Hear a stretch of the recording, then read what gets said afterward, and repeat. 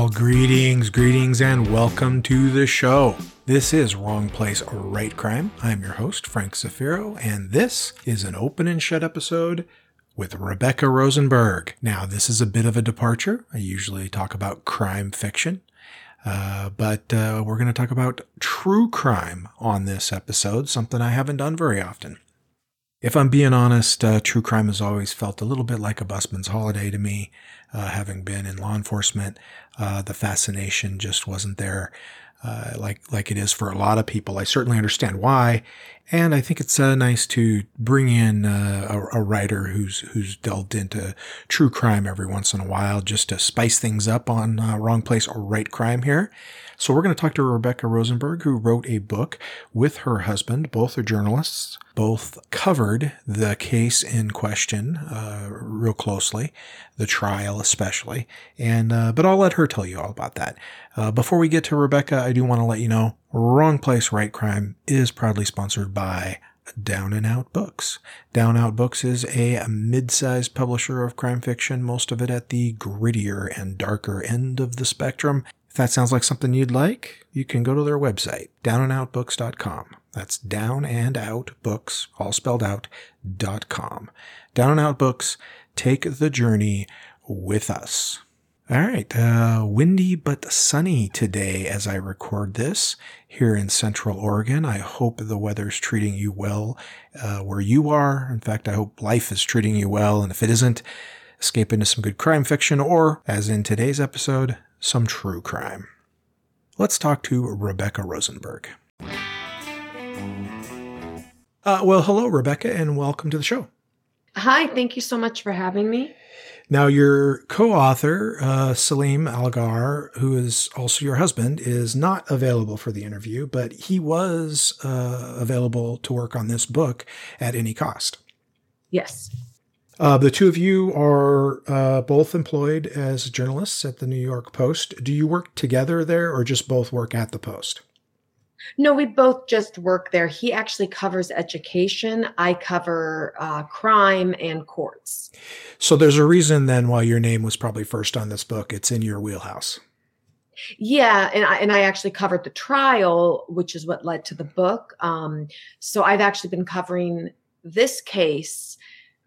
Wow. I covered it a tiny bit when the murder first happened. And then, oh no, I'm sorry. Let me go back there. I covered it a tiny bit when the reinvestigation began. But then once Rod Kovlin was arrested, I covered, the case from then all the way up to his trial. And we all know how long it takes to finally get to trial. And it was quite a lengthy trial. I believe it was about 6 weeks long. So I covered all of that. And then my husband came in when we got kind of the, this very tight deadline to turn the book around. And so we have 2 kids and it required a lot of discipline to meet that deadline. I had to fly my mom out. She watched the kids and we spent every night and weekend working for 6 months. So. For people who aren't familiar, this does seem like one of those trials that is really big where it happens, and I don't know how big it is, across the rest of the country or the world. And maybe it was huge there too. I don't know. But for people who aren't familiar, we're talking about the murder trial of Rod Kovlin. And for someone who maybe never heard of the guy before, what would be the thumbnail sketch of what this trial was about? And of course, what your book covering it is about. So Rod Kovlin is this handsome, Ivy League educated man who ended up married to Shelley Danishevsky. She was a successful banker. They had 2 children. And the book really is about their relationship. Essentially she married a sociopath, and it's a lot about domestic abuse, I think, because, he abused her for years, verbally and in other ways. And it was just hidden. It remained hidden for years and years. And she tried very hard to keep their relationship together. He was just a a gambler, a philanderer, and as when she finally decided to split from him, that is when his rage just really became so great that she even realized that he was going to kill her. She knew it. And I think that really touches on this like very tragic component with domestic violence where, it's often too late by the time the appropriate authority. I mean, she had a restraining order, she had everything, and he still was able to sneak into her apartment and kill her. And although that ultimately is what, was revealed to be the truth, the initial death, as I understand it, was ruled an accident. Yeah. So initially what happened was, I mean, he's quite clever and quite manipulative. When the police responded to this, expensive apartment building, and they're confronted with this upscale family. And even though she had a restraining order, even though there were things that just didn't add up, he made it seem as though she must have just slipped and fallen in the tub and, cried, and the police just kind of bought it. So it was really just a major bungle on the part of the NYPD, kind of stunning what happened there.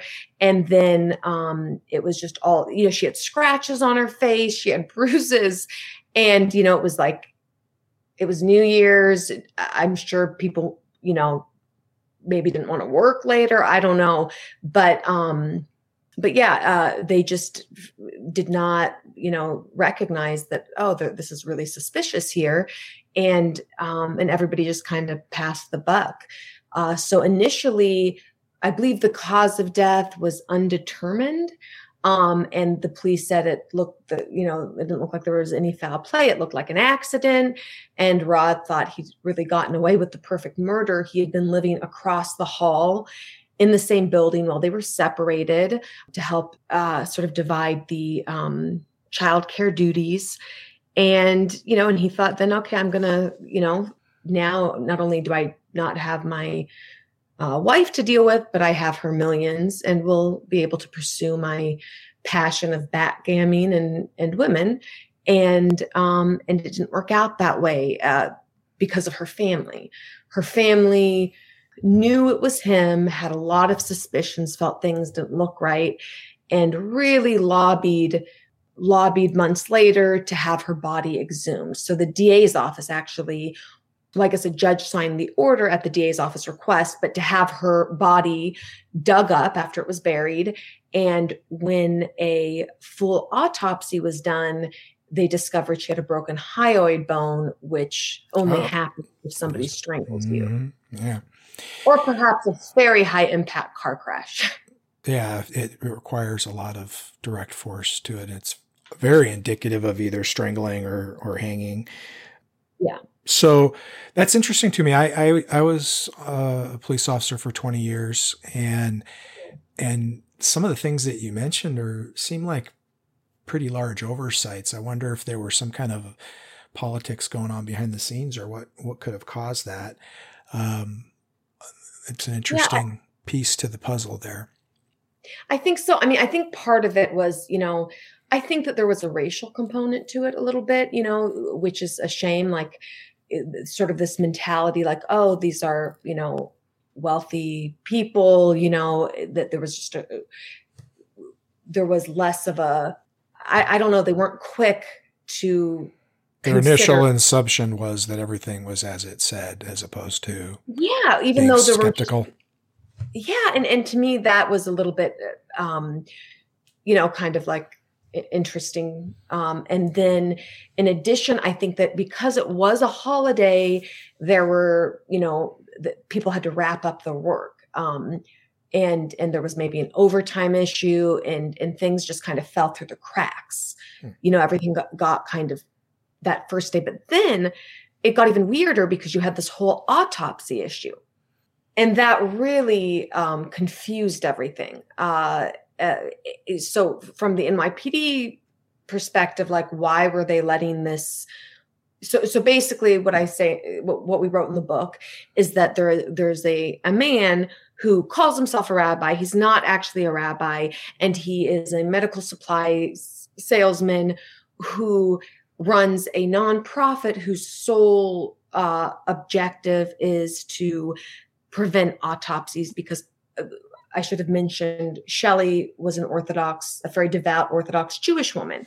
And this organization, their main objective is to prevent autopsies on Jewish people on religious grounds. So obviously if foul play is suspected, that gets waived. But this guy comes in, meddles in it, says the police told him there's no foul play. It looks like an accident.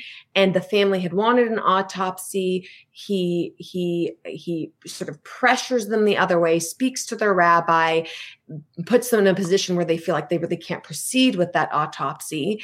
And so that kind of really delayed the investigation. It delayed, just ruling this a homicide. And then after the body was exhumed, everything became clear. But even things like they were able to get some surveillance footage, but there were things lost because that investigation started so late. And I also do think the lead detective had a lot of homicide cases at the time and was maybe a little bit overwhelmed. So the NYPD allowed this not really rabbi, this medical supply salesman, into the crime scene. And so the day after this happens, he comes into the crime scene, cleans up all the blood, disrupts everything, is moving blankets around after the body's taken out. And so this is just really, to me, stunning that in New York City that would be allowed. And really made it difficult when the prosecutor brought the case to trial. That really gave the defense this, how do you trust the crime scene? It was so disrupted. But in between the exhumation and the trial, Rod Kovlin wasn't sitting on his hands or resting on his criminal laurels at all. He was still scheming, it sounds like. Oh yeah, absolutely. He really is just is somebody that seems to have no conscience at all. The way he roped his children in, the way he went after his parents, he just, anything that got in the way of his objective, which was really money. I mean, he wanted money so he could pursue his passions. He really was scheming the whole time. And if it weren't for the dedication of her family, of Shelley's family, he probably would have gotten away with it. I mean, I think if they didn't lobby on her behalf and really, they got lawyers involved and they just wouldn't let him get away with it. And it took years and years and a lot of money. I mean, her father ended up going bankrupt, basically. I don't know if bankrupt's the word, but went broke trying to fight for visitation of the children and make sure, pay for lawyers' fees to make sure Rod would be held accountable for his daughter's murder. But yeah, I definitely think this was a very high-profile murder case in New York City. It really got a lot of press attention. When Rod Kovlin would come out of family court, there would be 20 reporters and photographers and TV stations. And then even when the trial occurred, I mean, there were 3 different, Dateline, 2020. Yeah, they were all in there with cameras the entire time. And this is a 6-week trial. So that's quite a commitment. All the major outlets were there. So yeah, definitely had a very large media presence. And, when he was convicted, the DA came to the courtroom, stood outside, gave a press conference surrounded by, 30 plus reporters, and the family gave a press conference. So yeah, it definitely was, and it was covered by all the major newspapers and TV stations. So definitely a high profile case in New York. And it doesn't take much to see why. Just the description of events, who it involved, the money angle, the fight over the children, his increasingly demented schemes that he came up with throughout the course of the trial. It's very sensational, and I guess a little bit disconcerting that it really happened and that this person really exists. I mean, it's one thing to read about Hannibal Lecter or see him portrayed on the screen. It's quite another to see, a real person be this, this cold, this sociopathic, this manipulative. Yeah, I mean, what really sometimes it was difficult to write, like for both of us as parents.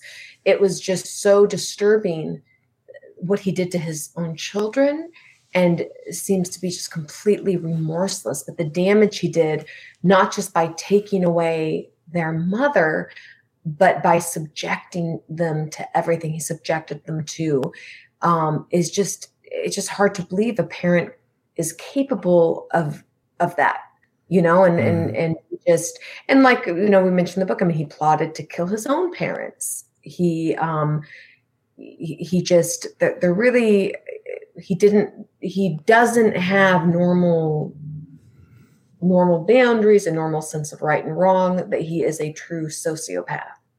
Well, I'm going to ask you a question that I never ask any of my crime fiction guests because of spoilers. But since this is a news item, I think it's okay. What was the outcome of the trial for people who've been listening to you describe this and probably are a little bit sickened by some aspects of it? Is there a happy ending, so to speak? I don't think this will ever be a happy ending. But he was convicted. And it was kind of, and it really could have gone either way, I think, in a lot of ways, because it was a very circumstantial case. It was not an easy case. I think what really got him convicted was the prosecution was able to introduce all of this just horrendous behavior that occurred before the murder and years after the murder. And so he really just came across as a monster, and you couldn't, once that was what they were left with, it just, well, then who else did it? But what you really got a sense of, especially at the sentencing, was the incredible damage to, and that any murder causes. This is just the nature of crime, and how far reaching that damage is. You had his children come in, or I'm sorry, his daughter didn't, but a statement was read on her behalf. His son came in and spoke. His family spoke. Her family spoke. And everybody will forever be haunted by what they went through. They will never recover. And I think it still is very much a tragedy, even though he ultimately was convicted. Well, the book is called At Any Cost: A Father's Betrayal, a Wife's Murder, and a 10-Year War for Justice. It's written by Rebecca Rosenberg and Salim Algar, and it is available now from Macmillan Publishers. Rebecca, I'd like to say thanks for coming on the show. Yeah, thank you so much for having me. I appreciate it. All right, there you are, folks. Rebecca Rosenberg, her husband and co-author wasn't available at the time of the interview, but she sure did cover it well. Interesting case. I've already made my position on true crime pretty clear. It doesn't necessarily stoke my fires as much. But I'm always interested when someone who covers the case, a journalist in particular, from the very beginning, then writes a book about it, because, you have to think that they have a little bit of an outsider perspective while still being very privy to the facts of the case. And so I suspect the book that Rebecca and Salim wrote to be really on point. All right, on our next episode of Wrong Place or Right Crime, I have a special guest that I've been looking forward to having on for quite some time, William Kent Krueger of Cork O'Connor fame. We had a great conversation. That's the good news. The bad news is I had some technical difficulties, and so it's not as long of a conversation as I would have liked. I essentially lost part of the interview, but the good news is there'll be a bonus interview on our next episode, which is the feature episode of October, with Maria Maradi. And you'll find out about her next week. Zafiro news for you. Working on a couple of books, like I've mentioned. That'll be the next two coming out. River City No. 7, Dirty Little Town, and a book called The Ride Along, which is set in the Charlie 316 universe. I suspect both will be out either by the end of the year or shortly thereafter. A lot of things could break either way to move that up or push it back. But if you want to read something right now, the Anya trilogy, which is really a quadrilogy because there's a prequel, that I wrote with Jim Wilski, is on special right now. So the prequel, Harbinger, is free. The other 3 books in the series are all 99 cents. You can pick those up on special now. They're always pretty cheap. All right, I want to say thanks to Rebecca for coming on the show. I understand it was one of her earlier interviews in support of her book, and I thought she did great. I also want to thank Down and Out Books for being the sponsor, and of course, you, the listener, for checking out the show, for sticking with me when I try different things like true crime or something a little off the beaten path. You get rewarded with some staples every now and then, like get to hear from William Kent Kruger, who's pretty well known in the crime fiction circles. Well, that is next episode, the feature episode for October. Until then, this is Frank Zafiro reminding you that sometimes you gotta be in the wrong place to write crime.